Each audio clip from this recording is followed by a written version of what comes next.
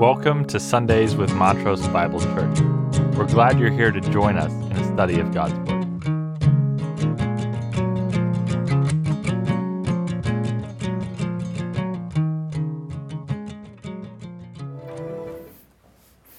Good morning, everyone. Today we'll be continuing our sermon series in the book of Leviticus. And during the previous 2 weeks of study in this book, we've looked at the burnt offering, the grain offering, and the peace offering. This morning we'll be directing our attention to chapter 4, which speaks on the sin offering. And the topic this morning is not one that I would have sat down and planned out on a schedule to teach on. Simply put, we're here this morning because chapter 4 comes after chapter 3. And this is one of the many benefits that both the preacher and the congregation can experience from expository preaching. For me, I don't need to plan out the material or choose which things to highlight or gloss over. I just need to teach what's in front of me. For you, you aren't forced to hear again week after week whatever things get any particular speaker excited, angry, or anywhere in between.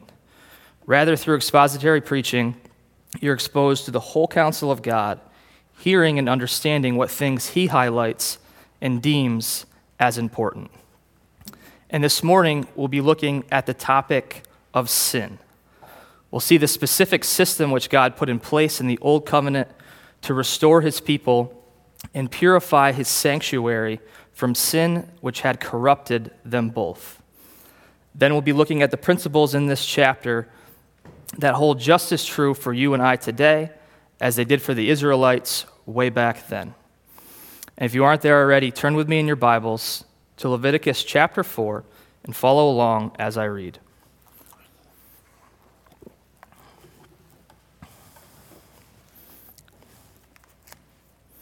Leviticus chapter 4. Then the Lord spoke to Moses, saying, "Speak to the sons of Israel, saying, if a person sins unintentionally in any of the things which the Lord has commanded not to be done, and commits any of them, if the anointed priest sins so as to bring guilt on the people, then let him offer to the Lord a bull without defect as a sin offering for the sin he has committed. He shall bring the bull to the doorway of the tent of meeting before the Lord, and he shall lay his hand on the head of the bull and slay the bull before the Lord. Then the anointed priest is to take some of the blood of the bull and bring it to the tent of meeting. And the priest shall dip his finger in the blood and sprinkle some of the blood 7 times before the Lord in front of the veil of the sanctuary. The priest shall also put some of the blood on the horns of the altar of fragrant incense, which is before the Lord in the tent of meeting. And all the blood of the bull he shall pour out at the base of the altar of burnt offering, which is at the doorway of the tent of meeting. He shall remove from it all the fat of the bull of the sin offering, the fat that covers the entrails, and all the fat which is on the entrails, the 2 kidneys with the fat that is on them, which is on the loins, and the lobe of the liver, which he shall remove with the kidneys, just as it is removed from the ox of the sacrifice of peace offerings. And the priest is to offer them up and smoke on the altar of burnt offering. But the hide of the bull and all its flesh, with its head and its legs and its entrails and its refuse, that is, all the rest of the bull, he is to bring out to a clean place outside the camp, where the ashes are poured out, and burn it on wood with fire. Where the ashes are poured out, it shall be burned. Now, if the whole congregation of Israel commits error, and the matter escapes the notice of the assembly, and they commit any of the things which the Lord has commanded not to be done, and they become guilty, when the sin which they have committed becomes known, then the assembly shall offer a bull of the herd for a sin offering, and bring it before the tent of meeting. Then the elders of the congregation shall lay their hands on the head of the bull before the Lord, and the bull shall be slain before the Lord. Then the anointed priest is to bring some of the blood of the bull to the tent of meeting, and the priest shall dip his finger in the blood and sprinkle it 7 times before the Lord in front of the veil. He shall put some of the blood on the horns of the altar, which is before the Lord in the tent of meeting, and all the blood he shall pour out at the base of the altar of burnt offering, which is at the doorway of the tent of meeting. He shall remove all its fat from it and offer it up in smoke on the altar. He shall also do with the bull just as he did with the bull of the sin offering. Thus he shall do with it. So the priest shall make atonement for them, and they will be forgiven. Then he is to bring out the bull to a place outside the camp and burn it as he burned the first bull. It is a sin offering for the assembly. When a leader sins and unintentionally does any of the things which the Lord his God commanded not to be done, and he becomes guilty, if his sin which he has committed is made known to him, he shall bring for his offering a goat, a male without defect. He shall lay his hand on the head of the male goat and slay it in the place where they slay the burnt offering before the Lord. It is a sin offering. Then the priest is to take some of the blood of the sin offering with his finger and put it on the horns of the altar of burnt offering, and the rest of its blood he shall pour out at the base of the altar of burnt offering. All its fat he shall offer up in smoke on the altar, as in the case of the fat of the sacrifice of peace offerings. Thus the priest shall make atonement for him in regard to his sin, and he will be forgiven. Now, if any of the common people sins unintentionally in doing any of the things which the Lord has commanded not to be done, and becomes guilty, if his sin which he has committed is made known to him, then he shall bring for his offering a goat, a female without defect for his sin which he has committed. He shall lay his hand on the head of the sin offering and slay the sin offering at the place of burnt offering. The priest shall take some of its blood with his finger, put it on the horns of the altar of burnt offering, and all the rest of its blood he shall pour out at the base of the altar. Then he shall remove all its fat, just as the fat was removed from the sacrifice of peace offering, and the priest shall offer it up on smoke on the altar for a soothing aroma to the Lord. Thus the priest shall make atonement for him, and he will be forgiven. But if he brings a lamb as his offering for a sin offering, he shall bring it a female without defect. He shall lay his hand on the head of the sin offering and slay it for a sin offering in the place where they slay the burnt offering.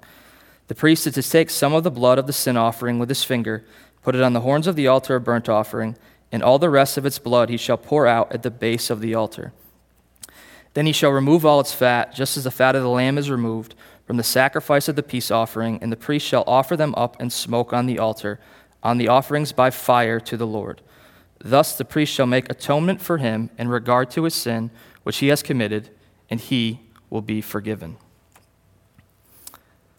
So reads the word of the living God.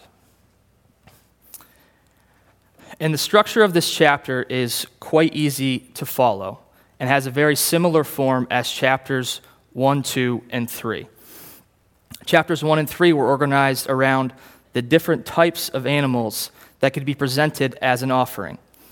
Animals from the herd, animals from the flock, or for the burnt offerings, an offering of birds. Likewise, chapter 2 is organized around the different types of grain offerings. An offering of uncooked grains, grains baked in an oven, made on a griddle, or made in a pan. And as we move into chapter 4, we see this same type of structure, but with one pretty large difference. Its form is not arranged around the particulars of each type of offering, but instead on the position or prominence that an individual or a group held within the construct of the Israelite nation. We see that verses 3 through 12 of our text are structured around the beginning of verse 3, if the anointed priest sins. Verses 13 through 21 are structured around the beginning of verse 13, if the whole congregation of Israel commits error. Verses 22 through 26 around a leader sinning, and verses 27 through 35 around the sin of a common person. We also take note of the fact that unlike the previous offerings, the sin offering does not have a voluntary nature to it. Throughout this chapter, we'll hear the common formula, if so-and-so sins, then they are to bring an offering. It's not a suggestion, it is a command. We also need to define this specific type of offering if we are to understand its function. The sin offering, Hebrew kata'ah, finds its root in the word kata, which is most commonly translated as sin. Of the almost 250 times it's used in the Old Testament, it's translated as sin or something relating to sin nearly 200 times. But this word can also mean to cleanse or to purify. This, of course, has led commentators and theologians to land on different places in their agreements and basic understanding of this sacrifice's function. The majority have landed in either one of two camps. They label this sacrifice as the sin offering and see its primary purpose as atonement and forgiveness of sins. The life, or more specifically, the blood of the animal sacrificed, which represents its life, has paid the ransom for the sin that was committed by the person or persons, and because of this, they can be reconciled to God and forgiven. The other camp labels this offering as the purification offering. They see its primary function not relating to the worshiper who has sinned, but rather to the tabernacle and its instruments that have been defiled because of sin. And both camps can make a clear argument from the text itself, but at the end of the day, the etymology of this Hebrew word weighs too heavily into their decision, and it generally ends up dividing them into two separate camps. And rather than doing a deep dive into the study of this Hebrew word, let's instead just look at the text and see what it has to say about this sacrifice. And I trust that as we do this, it will become evident to us all that this offering does not have to be confined to one side or the other, but can serve both purposes. It's a means to provide atonement for the sinner and bring about forgiveness. And it is a means to purify the tabernacle from the sin that has polluted it. For as we know from Scripture and from our own lives, sin's negative consequences don't just affect the sinner. They affect everything and everyone around them.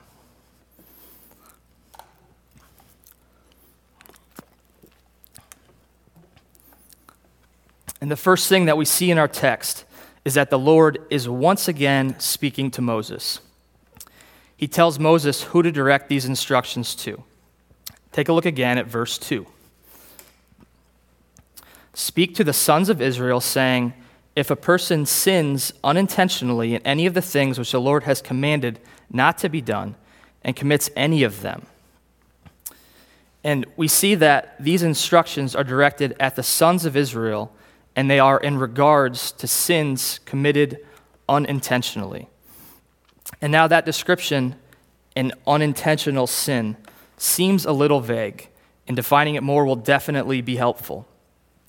This same word is used in Numbers 35:11, which says, then you shall select for yourselves cities to be your cities of refuge, that the manslayer who has killed any person unintentionally may flee there.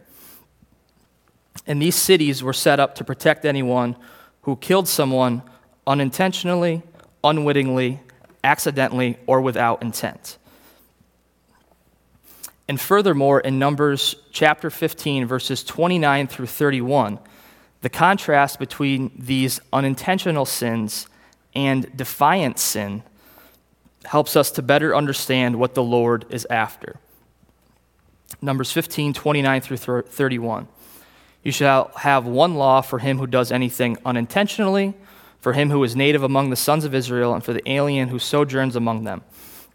But the person who does anything defiantly, whether he is native or an alien, that one is blaspheming the Lord, and that person shall be cut off from among his people, because he has despised the word of the Lord and has broken his commandment.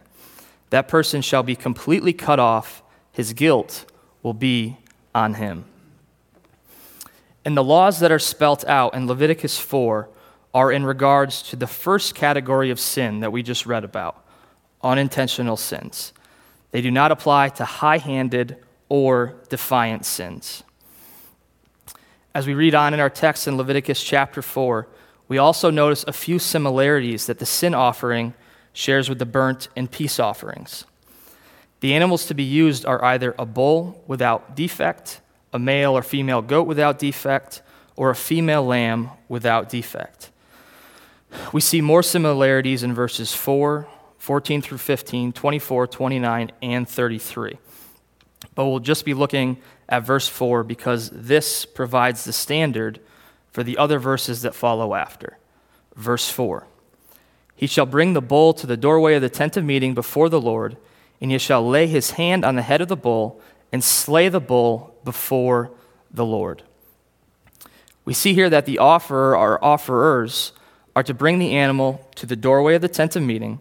They're to lay their hands on the head of the animal, and they're to slay it themselves. Same exact process that we've seen for the other animal sacrifices.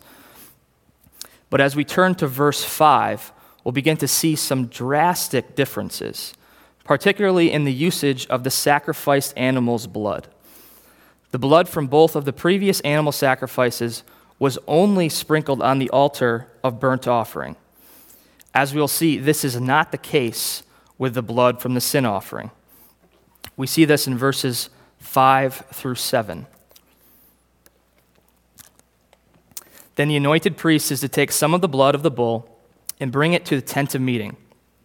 And the priest shall dip his finger in the blood and sprinkle some of the blood 7 times before the Lord in front of the veil of the sanctuary.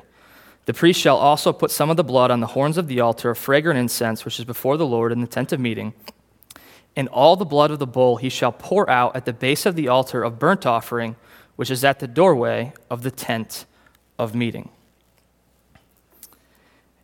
We see here that if the sinning party was the anointed priest, if we look further ahead as well, same applies for the whole congregation of Israel, then the priest was to take the blood of the animal and sprinkle it 7 times before the Lord in front of the veil in the holy place.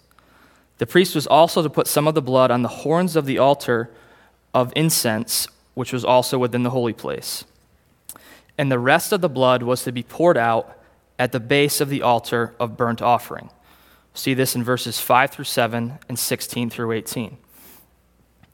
If the sinning party was a tribal leader in Israel or a common person, then the priest was to take the blood of the animal and put it on the horns of the altar of burnt offering and pour out the rest at the base of the altar of burnt offering. Verses 25, 30, and 34. And the different usages for the blood of the sin offering compared to the other animal offerings may seem small on paper, but I assure you they are not. Sin had polluted the tabernacle, and it needed to be purified. And neither a pressure washer nor an endless amount of bleach would be able to remove the filth and stains that sin had brought in. Only the blood of an appropriate sacrifice would be able to accomplish this. As biblical professor G.W. Demarest puts it, the reality is that as the priests, the entire community, tribal leaders, and individuals come and go in and out of the sanctuary, they will bring pollution into the sanctuary, not by intent or design, but simply because they are sinful people. Because of this, something must be done to cleanse the sanctuary from this uncleanness, thus the sin offerings. And this is one of the functions of the sin offering. It purifies the tabernacle. But as we'll see from the text itself, to only pitch your tent in the camp of tabernacle purification is to stop too soon. As we read on in Leviticus 4, we'll see another result of the sin offering that is available to the whole congregation, the leader in Israel, and the common person who commits one of these unintentional sins and then brings their offering to the Lord. After the sinning party brings a designated animal to the tabernacle and kills it themselves, the priest then applies the blood of the animal to the appropriate places. The animal is cut up, and the parts specified by God are burnt on the altar. And then we see the result for the offerer. Verses 20, 26, 31, and 35 spell out the same result every time with almost identical wording. So the priests shall make atonement for them, and they will be forgiven. And sin pollutes everything it touches. The Lord's sanctuary was contaminated by the sins of the people and needed to be purified. But the people also needed to be purified and forgiven of their sins. The sin offering is not confined to only accomplishing one or the other. It accomplishes both. In the words of theologian Derek Tidball, the sin offering is designed to restore the sinner, remove the guilt, and deal with all the consequences of sin, not just its pollution of the sanctuary.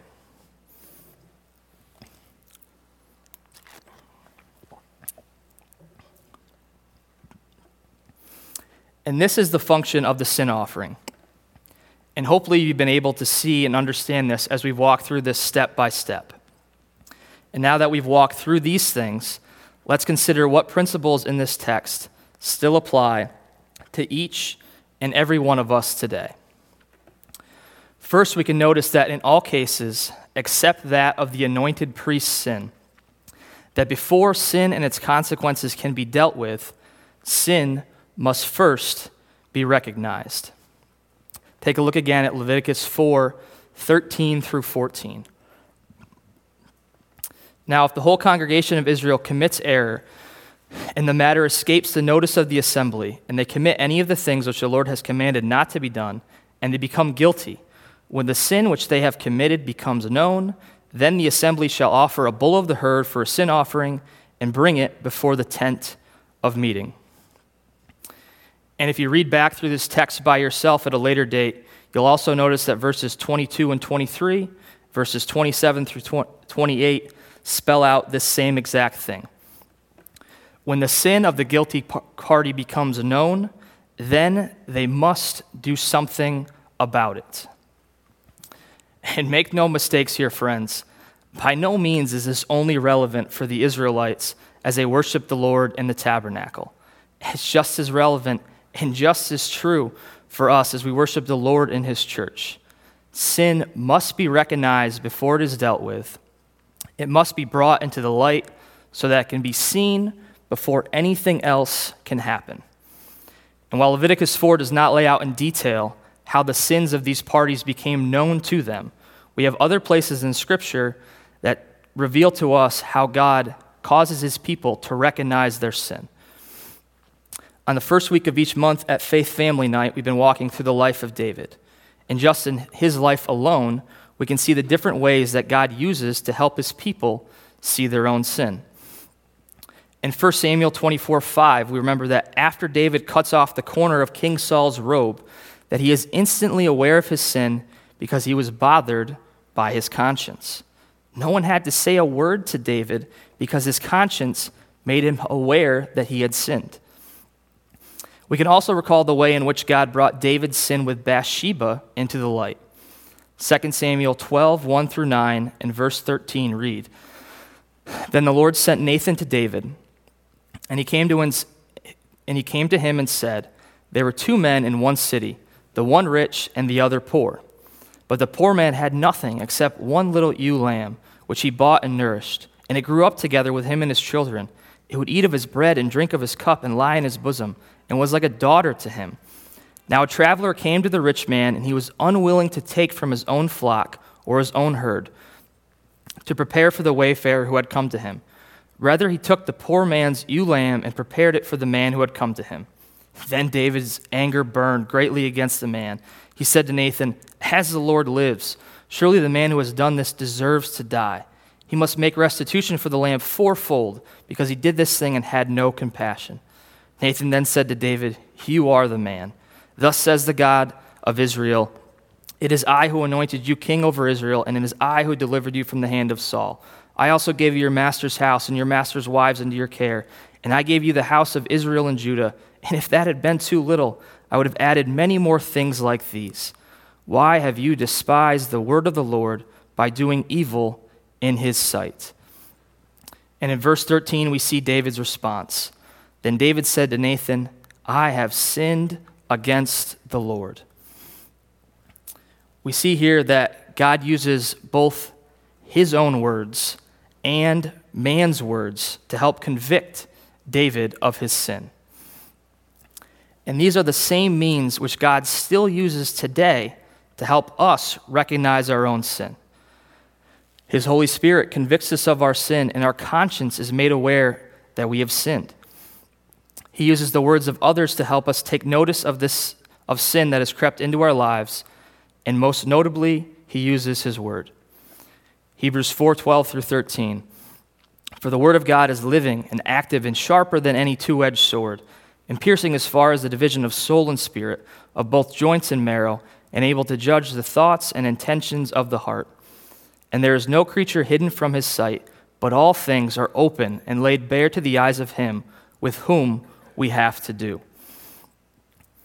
And God uses different ways to help us recognize our sin.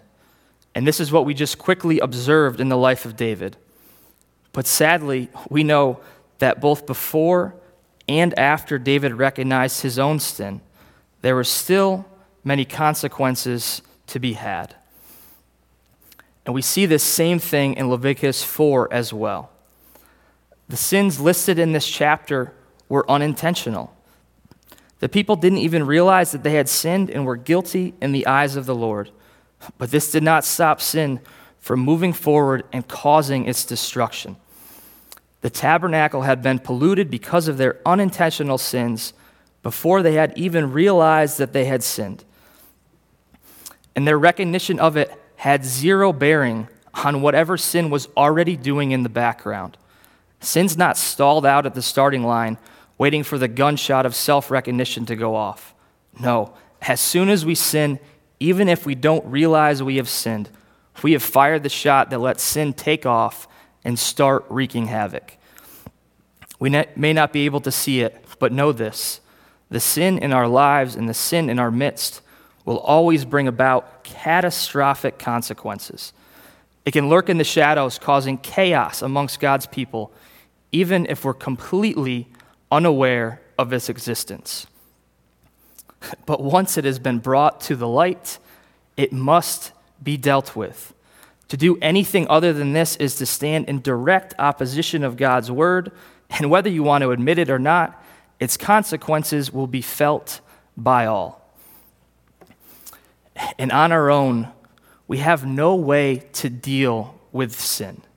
We have no way to stop it from spiraling farther and farther out of control. And we're completely incapable of washing it off of ourselves or anything else. But praise be to God that He has provided a way to do so. He has provided a sacrifice, but His people must rely upon that sacrifice.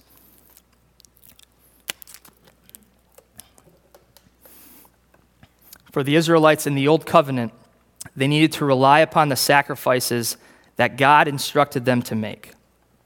Not because there was anything special about these sacrifices in and of themselves, but because this is what God had instructed them to do. And because these sacrifices pointed towards something greater than they could understand at the time. There was no inherent power within the blood of a bull, goat, sheep, or any other animal that could by itself wash the people from their sins. Hebrews 10:4 spells this out as plain as day. For it is impossible for the blood of bulls and goats to take away sins. The only reason these sacrifices could do anything for God's people was because He was the one who instituted them and because He knew what they pointed forward towards. They all pointed forward to Christ, the ultimate sacrifice. We're told so in Hebrews chapter 9, verses 11 through 12. But when Christ appeared as a high priest of the good things to come, He entered through the greater and more perfect tabernacle, not made with hands, that is to say, not of this creation, and not through the blood of goats and calves, but through His own blood. He entered the holy place once for all, having obtained eternal redemption. And it's only because of the sacrifice of Christ that anyone could be cleansed and forgiven of their sins. While we must look back to His sacrifice, the people in Leviticus needed to look ahead. But as long as we rely upon the sacrifice of Christ, the result is one and the same. Let's take another look at Leviticus chapter 4. And while we do this, let's take note of the amazing result that is made available when God's sacrifice is relied upon. We see that after the whole congregation, the tribal leader, or the common person had brought their sin offering to the tabernacle, after the animal had been killed, its blood had been applied to the appropriate places, and after the designated parts were burnt up on the altar, we see the result for the offerer. We see the same exact outcome in the latter parts of verses 20, 26, 31, or 35. The priest shall make atonement for them, and they will be forgiven. And as the Israelites gathered to worship the Lord in His tabernacle, as we gather here this morning to worship the Lord in His church, we all must realize that on our own, we're completely incapable of being purified from sin and experiencing forgiveness. We can try to accomplish this by ourselves with all of our might and for all of our lives, but it will get us nowhere. We're already so tainted and so polluted by our own sin that we'll never be able to wash ourselves clean. It'd be the equivalent of you taking your car, parking it in a mud puddle, and trying to use that dirty, soiled, and agitated water to clean your car. It's pointless. You need water that is clean and unpolluted if you are to remove the dirt and grime from your vehicle. Likewise, we need to rely on a sacrifice that is pure and undefiled if the dirt and grime from our sins is ever to be removed from our lives. And that sacrifice is Christ. He is the only one that can wash away our sins, but we must rely upon him. And not just a partial reliance either. We must fully rely upon his sacrifice. And this is the picture that's been on display in each of the animal sacrifices in Leviticus. Before the animal is killed, the offerer places his hands on the head of the animal and leans heavily against it. And Matthew Henry aptly describes the significance of this act. The offerer must put both his hands with all his might between the horns of the beast, signifying thereby a dependence upon the sacrifice as an instituted type of the great sacrifice on which the iniquity of us all was to be laid.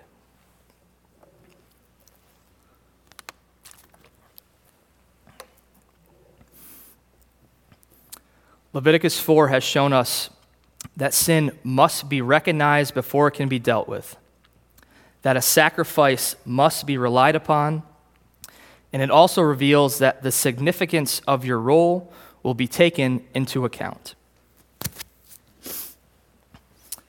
And as we have already noted, this chapter is structured around the position or prominence that an individual or a group held within the construct of the Israelite nation. First, in our text, we see the anointed priest, which is another title for the high priest. Then the whole congregation, then a tribal leader, and lastly, a common person. And it's pretty easy to notice the hierarchy that is established here. High priest is at the top, common person is at the bottom. And this is not because the high priest has more value in the eyes of God, simply because he is somehow superior to his fellow man. No, this hierarchy has nothing to do with a person's worth as an individual, but everything to do with the weight of influence that God has placed upon them. And this weight of influence is not to be taken lightly by those God has given it to. Jesus himself says as much in a parable in Luke 12:48. From everyone who has been given much, much will be required. And to whom they entrusted much, of him they will ask all the more. God had reserved the privilege of the tabernacle work to Aaron and his sons. And beyond this, he had reserved the privilege of high priest to just one man at any one single time, Aaron being the first high priest. And what a tremendous opportunity this would have been for Aaron. The eyes of the nation would be on him. The influence that he would have would be enormous in all of these people's lives. Yet, this influence could swing one way or the other. He could lead the people closer to God and away from sin, or away from God and closer to sin. And no matter who you are, your sin will have an impact on those around you. And that's true for the youngest person in this room. Your sin will affect your siblings, your parents, and work its way on up the ladder. Yet the sin that is even more pervasive and far-reaching is not the sin that comes from the bottom, but the sin that comes from the top. And Leviticus chapter 4 reveals this to us in two separate ways. First, we must observe the sacrifices that were required for each sinning party. The anointed priest was to bring a bull without defect, verse 3. The whole congregation, a bull from the herd, verse 14. A tribal leader, a male goat without defect, verse 23. And the common person, a female goat or female lamb without defect, verses 28 and 32. And while the value system of these sacrifices may be a little harder for us to see since we no longer live in an agrarian society, this would not have been the case for the Israelites. It would be the equivalent of us being able to distinguish the difference in value between $100, $50, and $20? I could ask a child that question, and they'd be able to answer it with ease. A bull has more value than a male goat, and a male goat has more value than a female goat or a female lamb. Just like $100 has more value than a 50, and 50 has more value than a 20. The value is of no question. The question is, why do different parties have to provide sacrifices of more or less value? And this is the question, and momentarily we'll circle back around for the answer. And the value of the sacrifice itself reveals to us that the significance of one's role will be taken into account. But our text reveals this same thing to be true in another way as well. It does so through the instructions regarding the manipulation of the sacrificed animal's blood. If the anointed priest or the whole congregation sins, then the priest on duty in the tabernacle is to take the blood of the sacrificed animal and go beyond the outer courtyard into the holy place. He's to dip his finger in the blood and sprinkle some of it 7 times before the Lord in front of the veil that separates the holy place from the most holy place. And additionally, the priest was to take some of the blood and put it on the horns of the altar of incense, which was also within the holy place. Then the remainder of the blood was to be poured out in front of the altar of burnt offering. We see this in verses 5 through 7 and verses 16 through 18. And we compare this to the rituals of the sin offering for a tribal leader or common person.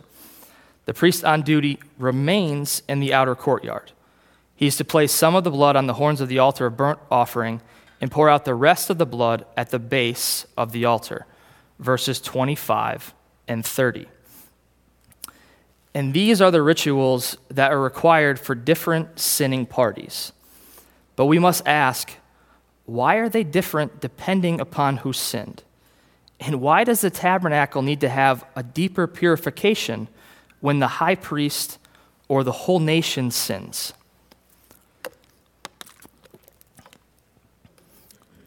Richard Hess, a professor and scholar of the Old Testament, answers these questions well. He says, the uncleanness has penetrated farther into the sanctuary because of the gravity of a high priest's sin or a sin by the whole population of Israel. The sin had penetrated farther within. It has gone deeper. It's more far-reaching. And as a result, the Lord's sanctuary needs further purification. And to this we object, well, I can understand why that might be so if the whole nation falls into sin, but why is the sin of just one guy on the same level? That seems a little extreme. Commentator Gregory Lint reminds us why this is so. A sin of the whole nation was really a sinful decision of the leadership and accepted by the people. And this is how things work, friends. The sins of those at the top affect everyone beneath them. And as much as we don't like to talk about these things, it doesn't make them any less true. And I can't help to think what was circling around in Aaron's head when he heard these instructions being given from the Lord for the first time.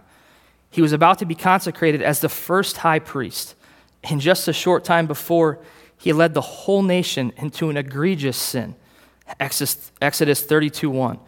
Now when the people saw that Moses delayed to come down from the mountain, the people ascended about Aaron and said to him, "Come, make us a god who will go before us. As for this Moses, the man who brought us up from the land of Egypt, we do not know what has become of him." The whole congregation is on the brink of sinning, and Aaron had the opportunity to shut the whole thing down before it even started. He could have pulled the brakes on this right then and there and prevented this sin and its consequences from ripping through the entire nation. But what's he do instead? He caves to the whims of the people. Verse 2, Aaron said to them, "Tear off the gold rings which are in your ears of your wives, your sons and your daughters, and bring them to me." He took their gold, formed it into a calf, and then the whole nation bowed down before it. And look at what Moses says to him when he comes down from the mountain. Exodus 32:21. "What did this people do to you that you have brought such great sin upon them?" Aaron brought the sin upon the people, but everyone had to pay the consequences. This sounds remarkably close to Leviticus 4:3. If the anointed priest sins so as to bring guilt on the people. And Aaron knew far too well what this felt like. He had led the people into sin, and as we know, the consequences for his sin and theirs was tragic. Sadly, people are far too slow to learn the lessons from the past. In a few weeks, we'll see in Leviticus chapter 10 that Aaron's sons, Nadab and Abihu, had apparently not learned from their father's mistakes. They disobey the Lord's command and offer up strange fire to the Lord, and they are instantly struck dead. And once again, our minds run to the defense. This seems a little extreme. And we're so quick to run there because we forget what God's instructions are for those who are to lead his people. For the priests in the Lord's tabernacle, Leviticus 10 through 11, provides their standard, so as to make a distinction between the holy and the profane, and between the unclean and the clean, and so as to teach the sons of Israel all the statutes which the Lord has spoken through Moses. To the elders of the Lord's church, 1 Peter 5:1 through 3. Therefore I exhort the elders among you as your fellow elder and witness of the sufferings of Christ, and a partaker also of the glory that is to be revealed. Shepherd the flock of God among you, exercising oversight not under compulsion, but voluntarily, according to the will of God, and not for sordid gain, but with eagerness, nor yet as lording it over those allotted to your charge, but providing to be examples to the flock.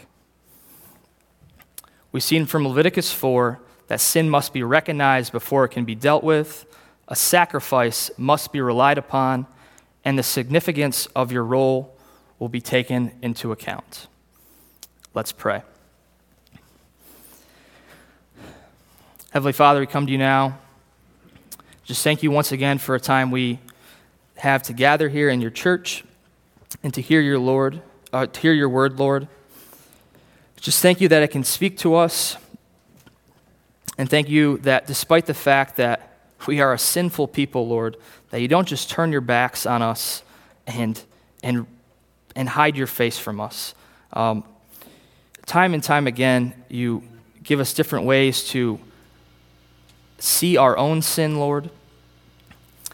You use our consciences, other people's words, your own words, Lord, to help us see our sin. But once we do, Lord, pray that it would be dealt with. We wouldn't let it just sit in the background and cause more chaos in our lives and the lives of those around us, but it would be noticed. And we thank you that you provided a sacrifice that can take care of these sins. We thank you for sending your Son. We pray that we rely upon his sacrifice. Lord, I also pray that wherever you've put each of us, that we would realize that no matter where we are, we have eyes looking up to us, and that we would recognize the influence that you've given and not take that lightly, Lord. That we wouldn't try to do it all under our own power, but we draw closer and closer to you in our own lives, and as an effect, we become a model that other people can follow after. We pray that we do all of these things in your power and your Spirit, Lord. Pray this in Jesus' name, amen.